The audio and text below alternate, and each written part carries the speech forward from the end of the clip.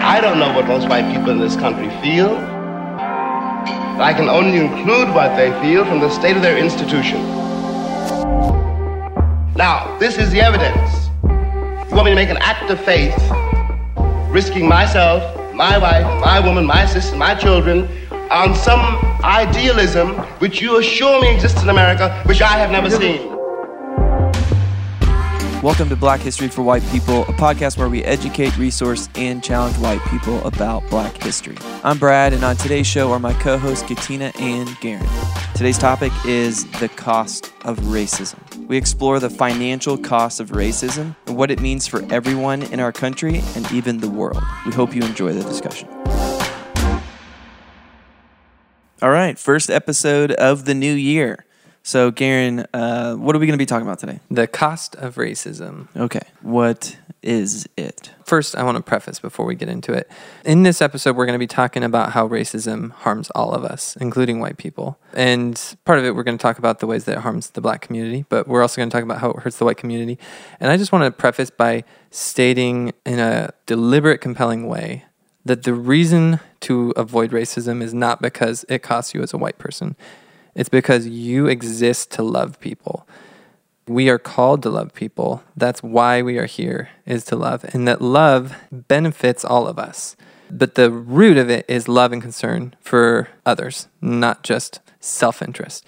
One of the criticisms that the critical race theory makes of white people is that historically there's this accusation that white people have only responded and push back against racism in ways that fit with our own self-interest. And that is largely true. I don't think it's entirely true. I think there's times where you can look at history and see white people in, the Underground Railroad or some of the white pastors who came and suffered in the civil rights marches, where you can see that they weren't operating in their own self-interest. But I think that the broader white culture generally has backed away from racism. And we've talked about this in other episodes. We've largely done so not from true repentance and love, but oftentimes for various pragmatic reasons. So we're going to talk later in this episode about how some of the white community's willingness to back down from some of the overt racism in our culture during the civil rights movement was because there was bad PR that we were getting in the Cold War, communist propaganda that was being used to make America look bad. And so there are many instances like this in history where white people have responded in ways that are good, but for wrong reasons.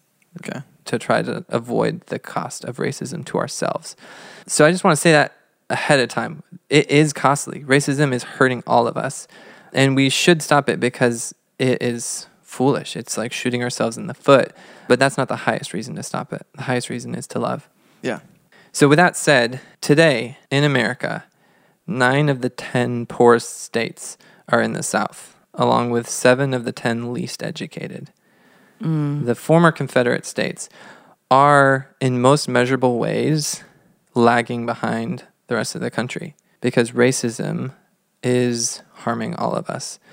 Harvard economist Nathan Nunn found that county by county level, that the counties that relied the most on slavery in 1860 had lower per capita incomes in 2000. So at a county by county level, you can predict the local economy of a county correlates with how many slaves they had, how reliant they were on slavery. And so why is that? Why are we at a county by county level doing worse in places where we relied more on slavery? I think there's a couple different aspects of it. But a big component is that in places where there is more of a mentality of zero-sum game, this thought of the only way I can benefit is by harming others, we oftentimes make decisions that don't work in the real world because the real world is not zero-sum game. The field of economics has all kinds of information about how we can have mutual benefit. The whole idea of an economy is that we mutually benefit one another. So the real world is not a zero-sum game world, but racism operates with that assumption that the only way I can grow is by keeping you down. Mm-hmm. And so in more racist societies or more racist subcultures or more racist counties or locations, there's this mentality of us versus them. And that mentality tends to say, I don't want to fund or pay for any public benefit that will be shared broadly because I don't want them to benefit from it. And so in more racist locations and areas, and this is true in America, it's true in other parts of the world, there will be an underfunding of public benefits that end up harming everyone. So in 1857, for example, Hinton Rowan Helper, author and critic of slavery, counted the number of public institutions in slave states versus free states.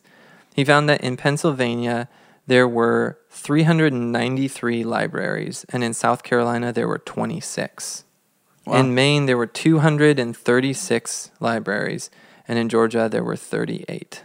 In New Hampshire, there were 2,381 schools, and in Mississippi, there were 782. There was a reticence to fund public benefits all across the South, and that's continued through time. And throughout the South, white communities would fill in pools with concrete when they were desegregated. So they would lose a public benefit because they were unwilling to share it. For example, in Montgomery, Alabama, the Oak Park Pool was the grandest pool in the community, but when they were forced to integrate, they chose to empty and close the pool rather than share it with their black neighbors. Thus, the white community also lost pool access. In defiance of segregation, Montgomery closed every single public park. They padlocked the community center and sold all the animals in the zoo. They lost all of it because they were unwilling to share. In New Orleans, they closed the Audubon, the largest pool in the South, for 7 years. In St. Louis, the Fairgrounds Pool Park had a capacity of 10,000 swimmers. It was perhaps the largest pool in the world until it was drained and closed. And there's other examples all over. So we talked about this a little bit in the last episode, how there's this thing called last place aversion, where people would rather harm themselves in order to stay out of last place. Like if somebody's making $1 an hour more than the minimum wage, they are going to want there not to be an increase to the minimum wage because they don't want to become the new minimum wage worker if it's raised by $1. Yeah. Even though an increase in the minimum wage will tend to push up all low wages. So that being true, let me define a concept that's going to show up here a little bit in the next couple things we're going to talk about. So let me just explain the concept real quick of racial resentment, a term that we're going to use a couple times in the rest of this episode. Racial resentment is not someone saying that they resent black or brown people, but it's just like a term for the way we can measure someone's racial attitudes. And so the way sociologists will kind of capture or measure this is by asking just probing questions about their general attitudes towards black people. The people who will assign more blame to black people and say that they're lazy or less hardworking are going to score higher on a racial resentment scale. So with that in mind, I have a quote from Heather McGhee, who wrote the book The Sum of Us. She said, quote, "Dog whistle politics is gaslighting on a massive scale, stoking racism through insidious stereotyping, but then denying that race has anything to do with it. In 2016, 53% of white moderates and 69% of white conservatives said they believe black people take more than they give.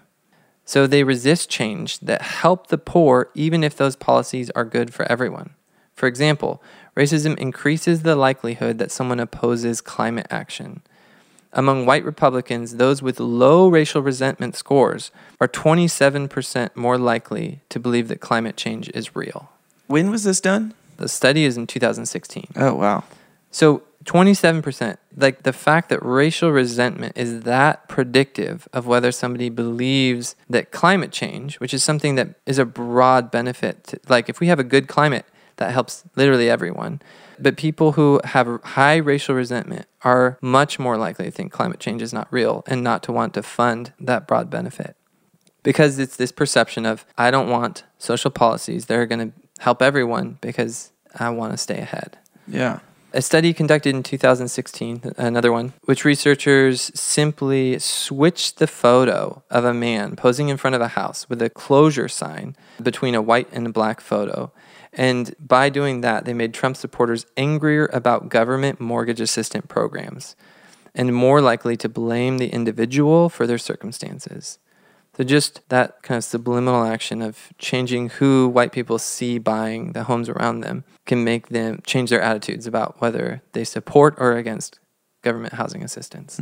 According to NES data, white people with the high levels of racial resentment against black people are more opposed to government spending generally. And NES is part of the Census Bureau, and they have a 60-point difference. There's a 60-point difference in support for increased government spending based on whether a white person has high or low racial resentment. That is... Wow. That almost makes that like the only deciding factor. Like 60% difference. White supremacy accuses black people of being undeserving and so will tear apart the web that supports everyone, including white people, in order to try to maintain the racial difference in the caste system. An example of this happened with voting that we talked about in the voting episode, how the voting rates in many southern states, whenever they implemented poll taxes, the voting of white poor people plummeted substantially. Like the rate of votership for white people went from, in some of those states, around 70% to around 20%. So the same barriers that were erected to keep black people out of the ballot box was also keeping white poor people out. Yeah. And thus hurting and causing an underrepresentation of the interests of white poor people. But the white poor community still supported those actions because of last place aversion. Yeah. In the presidential election of 1944, the national voter turnout was 69%, but poll tax states managed a scant 18%. Voter ID laws are the kind of modern day version of this, and they do disproportionately hurt black people, but they also hurt poor white people. Only 5% of white voters lack a photo ID, but 19% of white voters who make less than $25,000 a year don't have a driver's license or passport. So 19% of the poorest white people also don't have the ability to vote if there's laws that make it more difficult without photo ID. So I don't know if you're going to talk about this, and if you are, we can cut it. But Carol Anderson's White Rage, she kind of talks about the phenomenon of what you're talking about, how white rage plays out in voting or supporting or uplifting systems that hurt black people, but also hurt the white people who are perpetuating or voting these things, voting for these things. And it just goes back to enslavement with white elites and just even the establishment of whiteness as a construct. Blackness is a construct, but whiteness is also a construct. And it's built around white elites looking at, because when enslavement, when it first took off in America specifically, white people were against slavery because they felt like they'd lose opportunities to work because, of course, you can't compete with enslavement and free labor. And so to bridge that gap and to get poor white people to buy into enslavement, it was like, we're going to make you better than them, and we're going to make you overseers. And they basically constructed this poor white class that at least you're not a black person, at least you're not a Negro, at least you're not an indigenous person. And that divide, it just continues to be perpetuated today. Like, it's just recycled and reimagined and reconstructed and reinvented with each generation. And the language is changed and it becomes more vague and hard to tie to racism. But then, like you were saying, the numbers and the stats and the data, it doesn't lie. Mm-hmm. So, yeah. And it reveals their basis for like that they don't love other people, even to their own detriment and demise. Mm-hmm. Right. Yeah, it's like a general lack of care and concern for the poor, which, to be clear, the Bible says dozens of times that God defends the rights of the poor and needy and calls us to do the same. So many of these people who are willing to throw the poor under the bus in order to throw black people under the bus are people who also claim to believe the scripture and that it's authoritative, and yet they are in defiance of what God actually says he cares about, which God over and over lists the poor among the group of vulnerable people that he especially protects and fights for. Yeah, and to quote Adam Thomason, who's on a previous episode, you've been duped. Like, you think you're doing the right thing, and you've just been tricked. And she looks at, back to Carol Anderson, she looks at the process of trying to hinder Black advancement and achievement through political discourse. So just all of the polarizing, all of the craziness that we're seeing now is nothing new, of course. And it's just a reinvention or I don't even know what to call it. Well, it's really, they're taking advantage of it, of the last place aversion in policies. Yeah, in politics. They're just taking advantage of it. Okay, so I'm just going to run through more examples of ways that racism is costing all of us. So one would be in the area of patents. If Black inventors don't patent and release inventions, that hurts everyone, because then people aren't benefiting. The whole society is not benefiting from those inventions. And so the economist Lisa D. Cook studied Black patent rates and found that initially, after emancipation, they tracked with white patent rates. But that then, once Plessy versus Ferguson legalized segregation, a gap started to grow. And you could actually predict the size of the gap based on the number of lynchings per capita, where a 1% increase in lynchings per capita correlated with an equivalent drop in Black patents. And then major riots like the Tulsa riot or similar riots that were Atlanta or St. Louis or across the country, in those areas, there was a 14% drop in Black patents. So what is the connection there? Why is a Black person less likely to file for a patent? Well, it's because Black people realized that there was this threat of terrorism, that if you succeed, you're going to be a target because you are in this caste system and we're going to potentially kill you if you rise up from the place that's assigned to you. And so Black inventors also just their patents weren't protected well, which was another cause of the drop. And they realized, well, if the government's not going to protect my patent, then I'm not going to file for it. I would rather just kind of do my secret sauce in secret and keep it a secret. And so America actually missed out on an estimated 1,100 patents as a result of this racism, like when you do the math. How much wealth did Black people lose from 1,100 patents that were not generating wealth over the course of, 100 years? But also, how much did that cost the economy of America as a whole?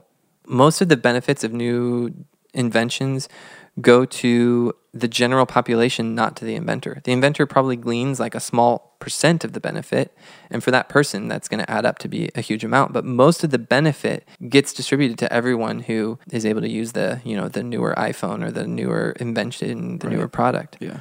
But just think about how Black people, that exploitation of Black potential wealth and generational wealth, people complain about so-called welfare queens and they believe that Black people are fleecing the system and blah, blah, blah, blah, blah.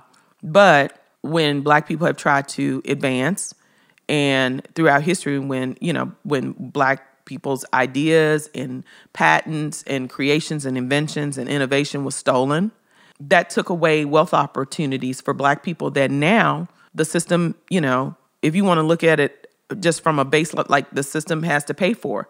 You still have to pay for the fact that Black people have been rendered impoverished. Look at reparations. The fact that there has been no reparations is costing the country more than if they would have given Black people 40 acres and a mule after enslavement. Because Black people proved that they could create their own colleges because they had to, because of segregation, and many of these institutions still stand strong.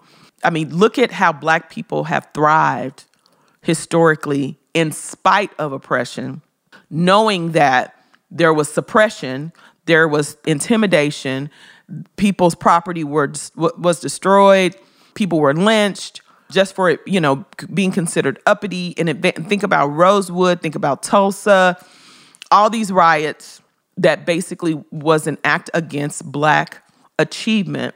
If none of that would have happened, where Black people would be right now, and how that could be better for the economy, for the country, for race relations in general.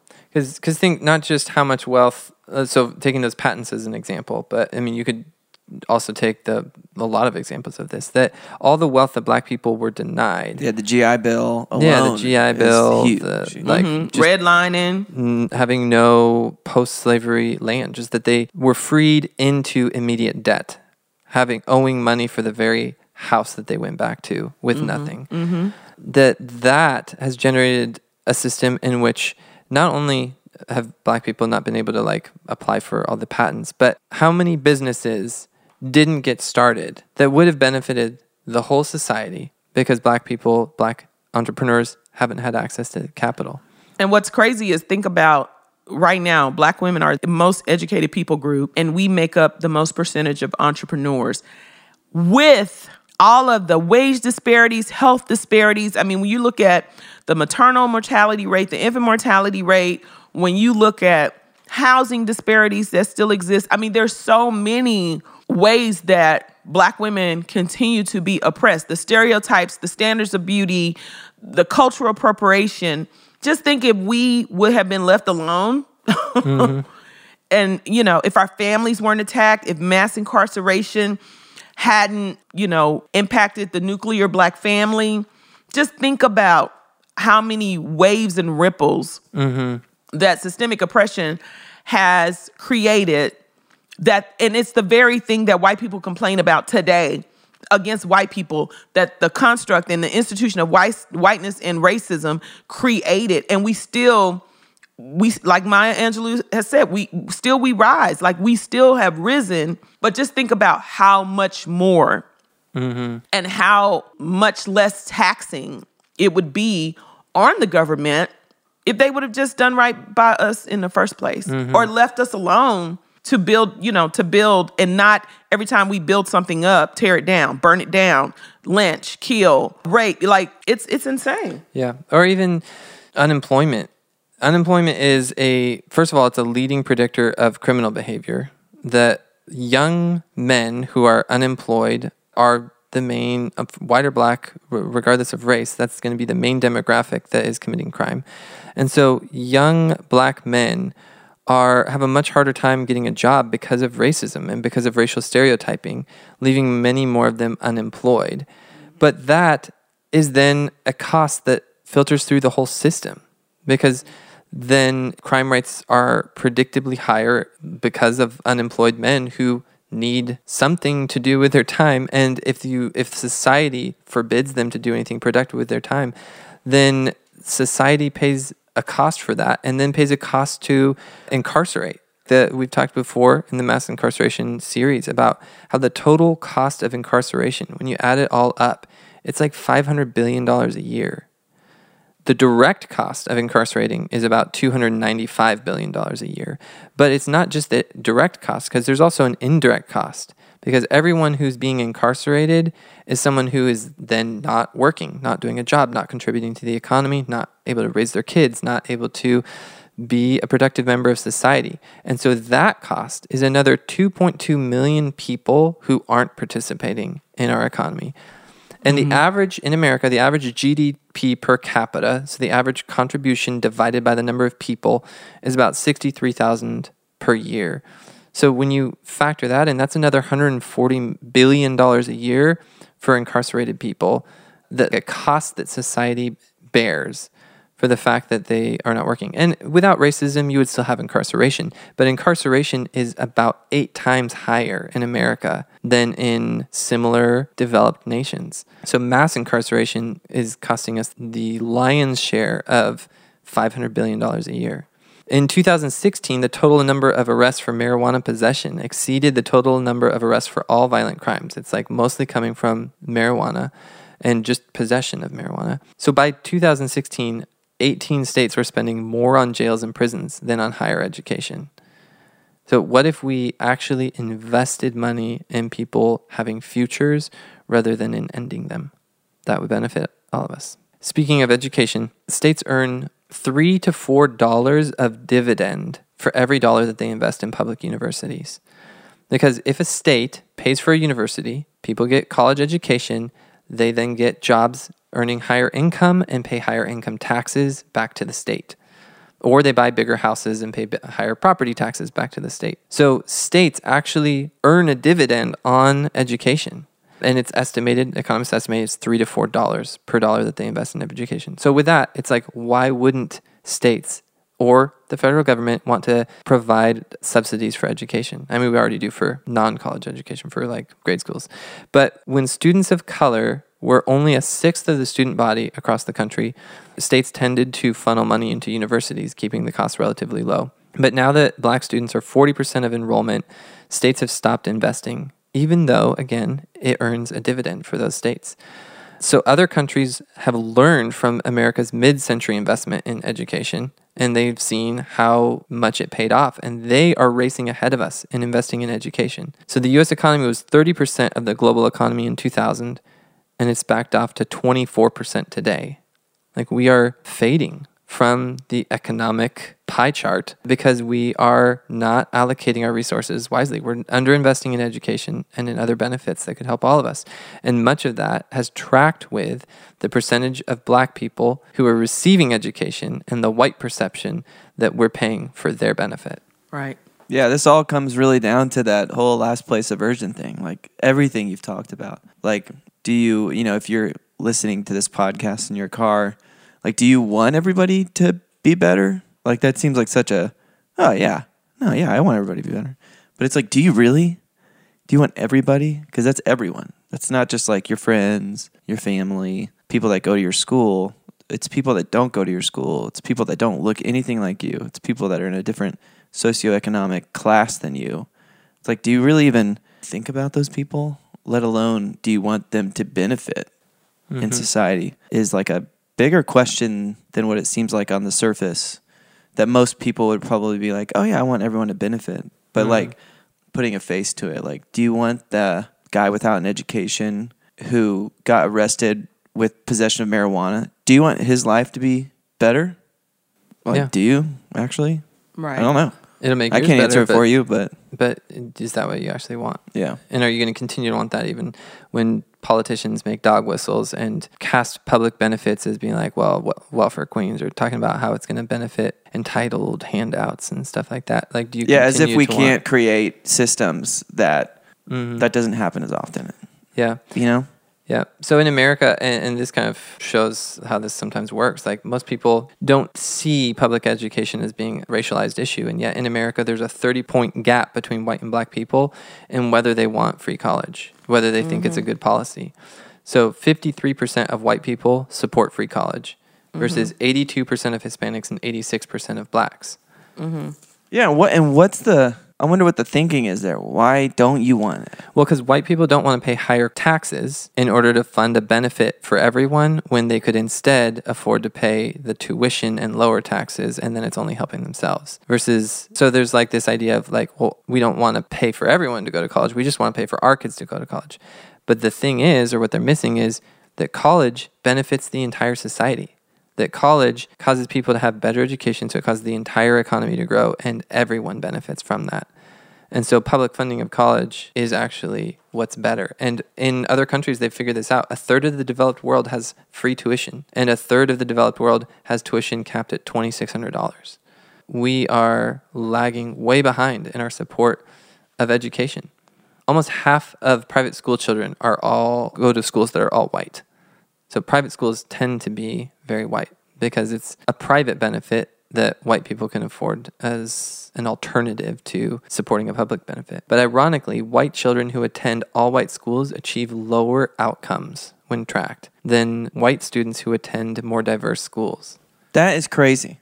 It's not crazy in the fact that that's what it is, but it's just like... It's like the whole justification for having private schools initially. So many of them started to be segregation academies and to be all-white schools. And then to hear like that actually achieves lower outcomes. Yeah. So, it's not even like, a lot of people think that they do. But this is like studies, real data is proving that it doesn't. Well, and then the scholars are like, well, why is that? And the thinking is because if students, the real world, if you want to participate in the economy, you're going to be participating in a multiracial economy. And if you've never learned how to interact with minorities or other cultures, you're going to be at a handicap if you've only ever been in like this little subculture. So it's not just the cost of racism, but it's the cost of white solidarity. Mm-hmm. It is costing. And white insulation. Mm-hmm. Well, white uncomfortableness. It's or like, white privilege. Yeah, I mean, it's just like, that's... Yeah. I can imagine that could be tough for someone that is sending their kids to like a mostly white private school, and hearing that is probably like, they're probably thinking, well, where are this? Let me see the stats, Well, and then people will say, my parents came over here from wherever and they worked hard and they, did all these things.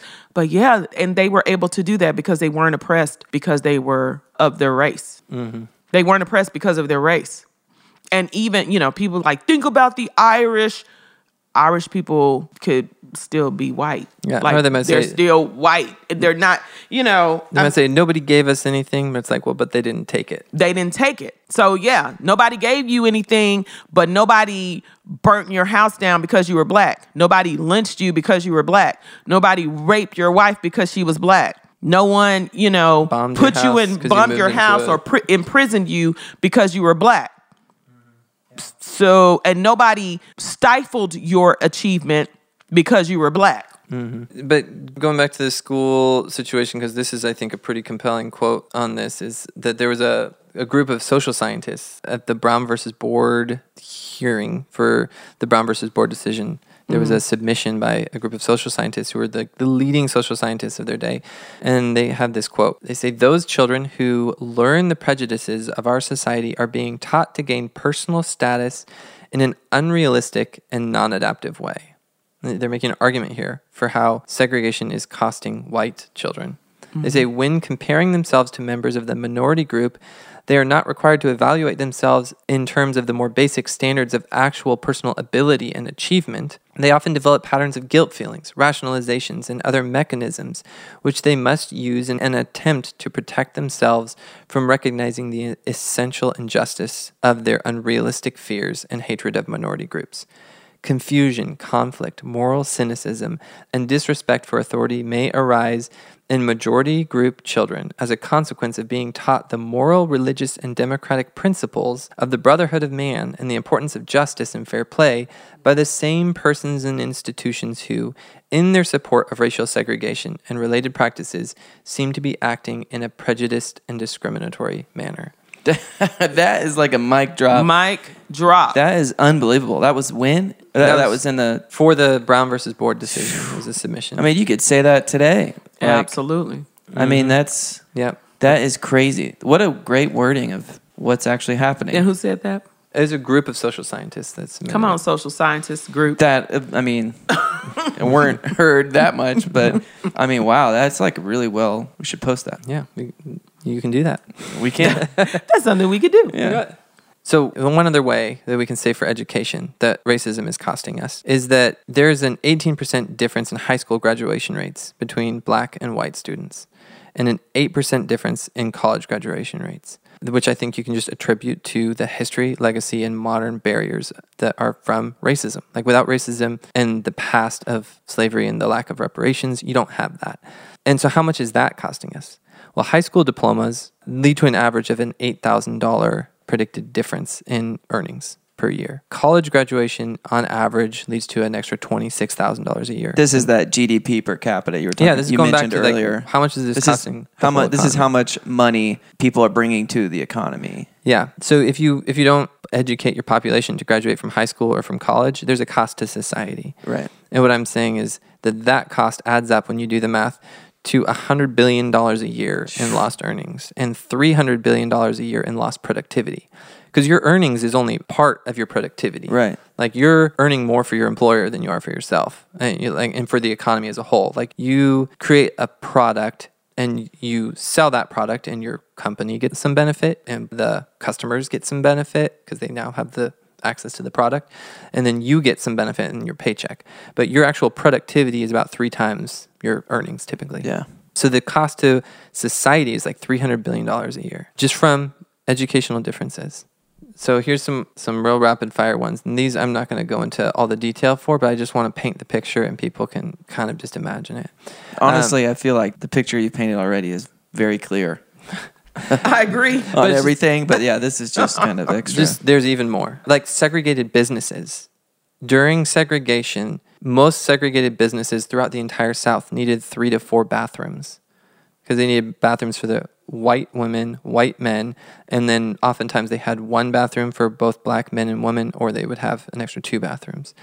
So just the cost of that, the inefficiency of that, having redundant waiting rooms at medical establishments throughout the entire South during segregation, there was a cost. They had separate entrances, separate waiting rooms, separate coffee machines and water fountains, and like so much redundancy. It's just silly and expensive. Trains didn't fill the train cars efficiently because they would have a half full white train car and a half full black train car. So there was just inefficiencies all throughout the entire segregated economy.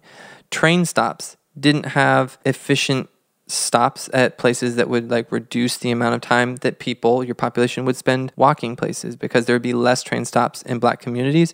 Or, and this is true today, that transit locations will often skip black communities because white people don't want people from that community being able to jump on a train and access our community. And so then you have inefficient allocation of transit stops that lowers the revenue that trains can bring in. It reduces the efficiency of the whole economy. Lynchings. How much did America lose because of lynchings? Not just because of 10,000 victims whose lives were lost and their entire working career and family, like the impact on their children who went parentless, but also the mental health effects of roughly 1 million white people who attended lynchings. Some lynchings had audiences, and we've done an episode on this, that 5,000 or 10,000 people that would watch these lynchings.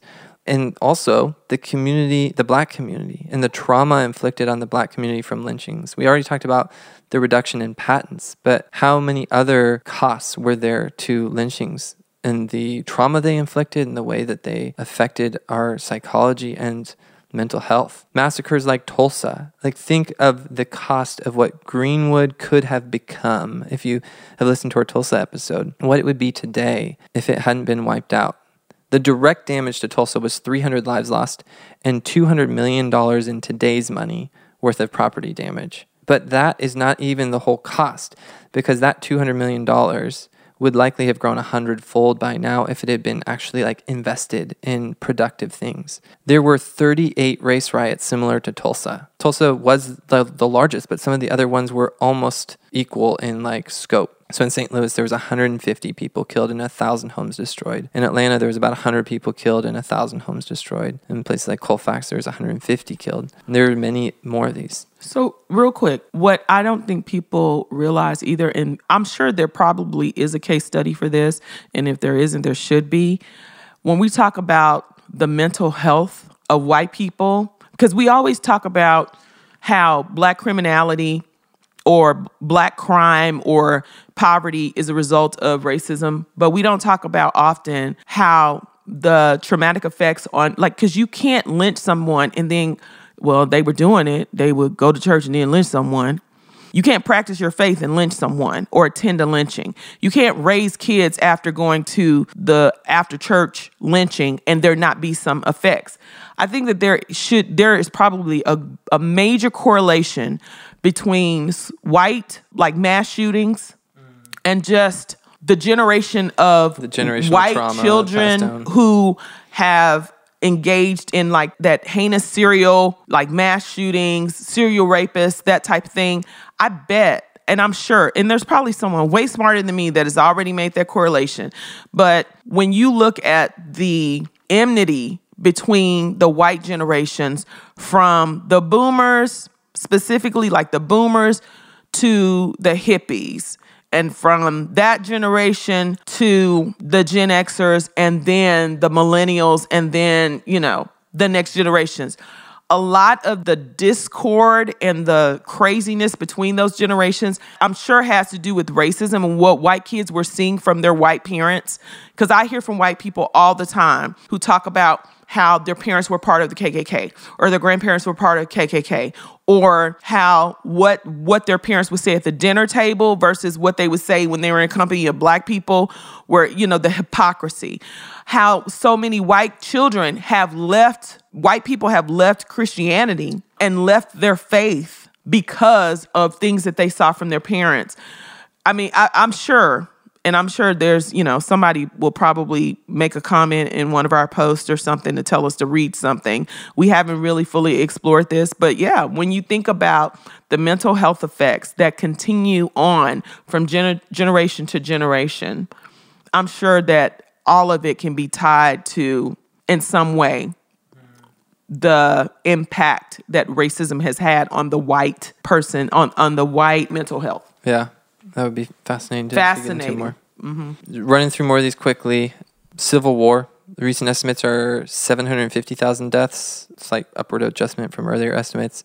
So 750,000 lives lost from the Civil War, and 6% of the American workforce, because the population was lower back then. So that wiped out 6% of our workforce and put us on a slower track of economic growth for generations. Where would our economy be now if it had not been for the Civil War? The most comprehensive estimates of the economic costs of the war are those developed by Claudia Golden and Frank Lewis, and their estimates suggest that the government expenditures by both governments totaled $3.3 billion, and that the estimated value of human capital lost was $2.2 billion, and that the physical destruction was just about $1.5 billion. So $7 billion total. That might not sound big in terms of today's money, but that was 2 entire years of GDP at that time. So basically, it's the modern day equivalent of $40 trillion. Are you saying the Civil War was because of racism? Yes. Okay, I just wanted to clear that up.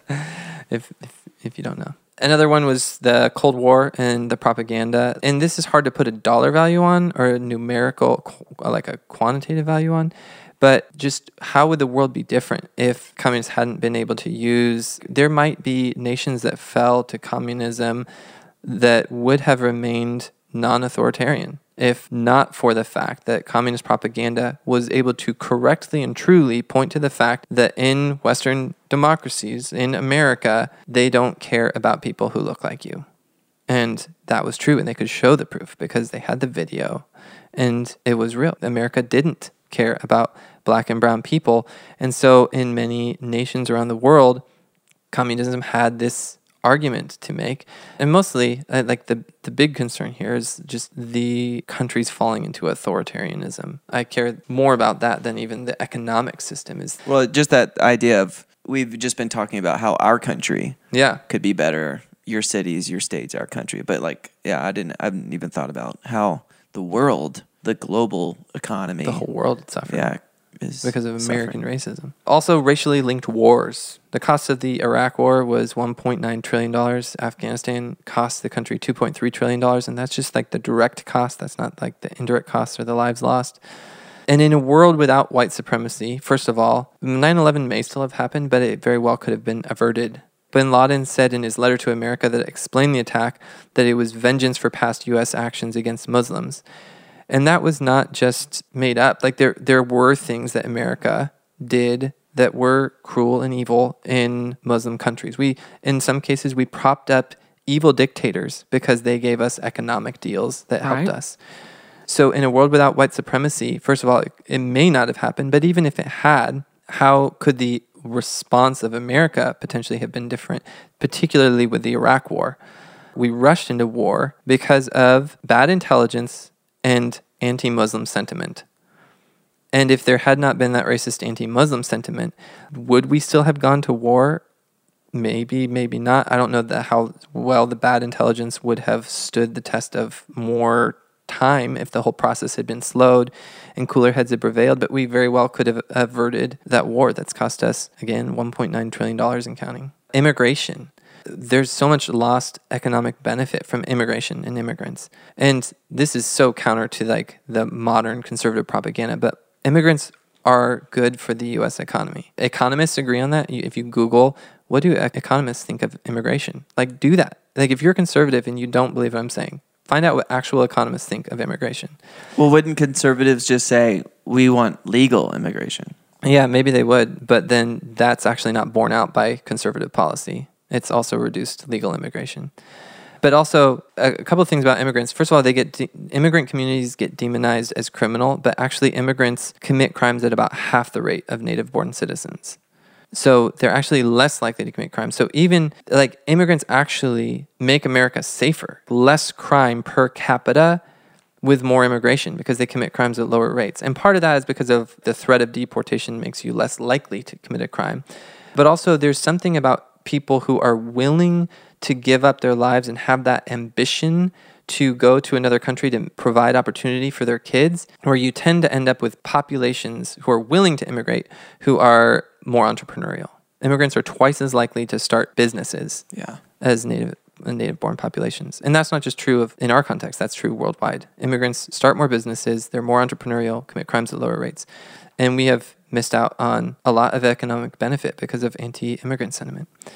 Yeah, but aren't they stealing our jobs? No, because they are a population of more people who also create jobs because they create demand for products. And if you have 1 million immigrants come in, then they're not just taking 1 million jobs, they're growing the economy by 1 million people. And they're also going to need housing, so there'll need to be houses built for them. And so then they're going to need grocery stores, and those will be new grocery stores going in. And like they become a part of the But I can feel people economic saying, growth. but I don't want them to be better than me. And that's last place aversion. And I know, but I'm just saying, like, if you're thinking that, it's almost like, I mean, I could see if you're not a Christian, you can think that, well, I don't have a call to love anybody except just myself. But this whole, we're in the context of an episode where we're trying to explain to you, this actually is beneficial to you, even you being selfish and maybe not loving other people or having a call to love other people. It actually still is beneficial to you. Mm-hmm.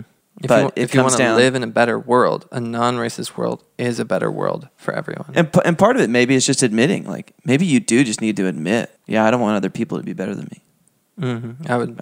Probably a good place to start. Yeah, I would rather suffer a little if it makes other people suffer more so that I can be ahead. Yeah. Right. That's hurting everybody. Yeah. Including you. It's actually hurting you, and I think that's the... Yeah.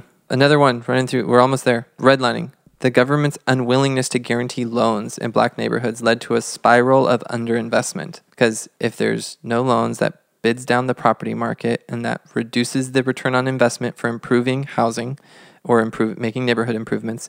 So there's just a downward spiral. Former redline neighborhoods have appreciated by 52% less than green-lined neighborhoods. So that lack of government investment has actually now cost the whole U.S. economy, or roughly, I think about a half of the wealth in America is mortgage wealth. So it's like a huge portion of property taxes that is lost because of that underinvestment. A huge portion of wealth in the form of good housing is lost because of that underinvestment. Lead poisoning is common in former redlined areas, and racism is a reason why lead pipes have not been funded to be removed. In many poorer communities, there's a lack of funding to remove and update piping. So lead piping remains, even though 5 micrograms of lead can correlate with a loss of IQ of 1.5 IQ points per year for children who are poisoned by lead. It is costing us in the form of poisoning our children in our community who are part of our future. And that's because of racism. It's like hard to put a dollar value on how much that costs. Like if you're a parent, what's a dollar value on 1.5 points of IQ for your kids per year? Like you can't put a dollar value on that. But you can put a dollar value on the cost to fix it. And we're unwilling to do that largely because of racial attitudes. Health disparities. We talked about in a previous episode, we talked a little bit about this, but in Just Medicine, the book by Dana Bao and Matthew, there's an estimate of 83,570 minority patients that die every year because of healthcare disparities. Like when you add up the differentials. What's the cost of 83,000 lives lost? The lost income, the lost revenue from people just not being able to work their jobs anymore. The lost demand to the economy, the payouts of insurance from the cost of life insurance policies, the cost of children not having parents to raise them, the cost, it's astronomical. So in conclusion, what does this all add up to? I don't know what it all adds up to. Some of it's not even quantitative, but there's been multiple studies that have tried to put a number to it. One study just looked at Chicago. Ursa Navarro and her colleagues at the Chicago's Metropolitan Planning Council teamed up with the Urban Institute and asked what the cost of segregation in Chicago was. And they're not looking at the cost of racism as a whole, just segregation, just one aspect of racism. And they wanted to know that what was its negative impact on the quality of life. And they found that segregation was costing area workers about $4.4 billion in lost income and cost the local economy $8 billion. Compared to more integrated cities, 63,000 fewer Chicagoans were completing college, and 73% of that deficit was white people who were suffering as a result of segregation. The International Monetary Fund says, quote, because it prevents people from making the most of their economic potential, systemic racism carries significant economic costs. A less racist society can be an economically stronger one. For instance, the wealth gap between American whites and blacks is projected to cost the U.S. economy between $1 trillion and $1.5 trillion in lost consumption and investment between 2019 and 2028. This translates to a projected GDP penalty of 4 to 6 points in 2028. A 2020 Citigroup report calculated, quote, if racial gaps for blacks had been closed 20 years ago, the U.S. GDP could have benefited by an estimated $16 trillion by now. Wow. W.K. Kellogg Foundation says, quote, if the United States adopted policy interventions to close the racial disparities in health, education, incarceration, and jobs, which again is a fraction of what we've talked about this episode, the economy would be $8 trillion larger by 2050. So when people say, well, slavery's over, black people have the right to vote, they have all these rights, what more do you want? This is what we want. We want America to be trillions of dollars better. We want people to have the ability and the rights and the freedoms to become who God made them to be, to realize their dreams, to get jobs rather than to remain unemployed, to thrive and to have a good education and to be able to chase things and invent products and gain patents and become what they want to be, regardless of the color of their skin or regardless of their background or culture. We want more Hamiltons and more Black Panthers and more black people able to produce what God has gifted their hands with the ability to produce so that all of us can grow together. Thanks for listening to this episode. If you're looking for more information on what we discussed, take a look at the show notes or go to blackhistoryforwhitepeople.com. If you'd like to play a supportive role in the podcast and be able to vote for future topics, check us out on Patreon at patreon.com/blackhistoryforwhitepeople. On our next episode, we will be discussing the Tuskegee syphilis study. We'll leave you with this quote from Thurgood Marshall. Where you see wrong or inequality or injustice, speak out, because this is your country. This is your democracy. Make it, protect it, pass it on.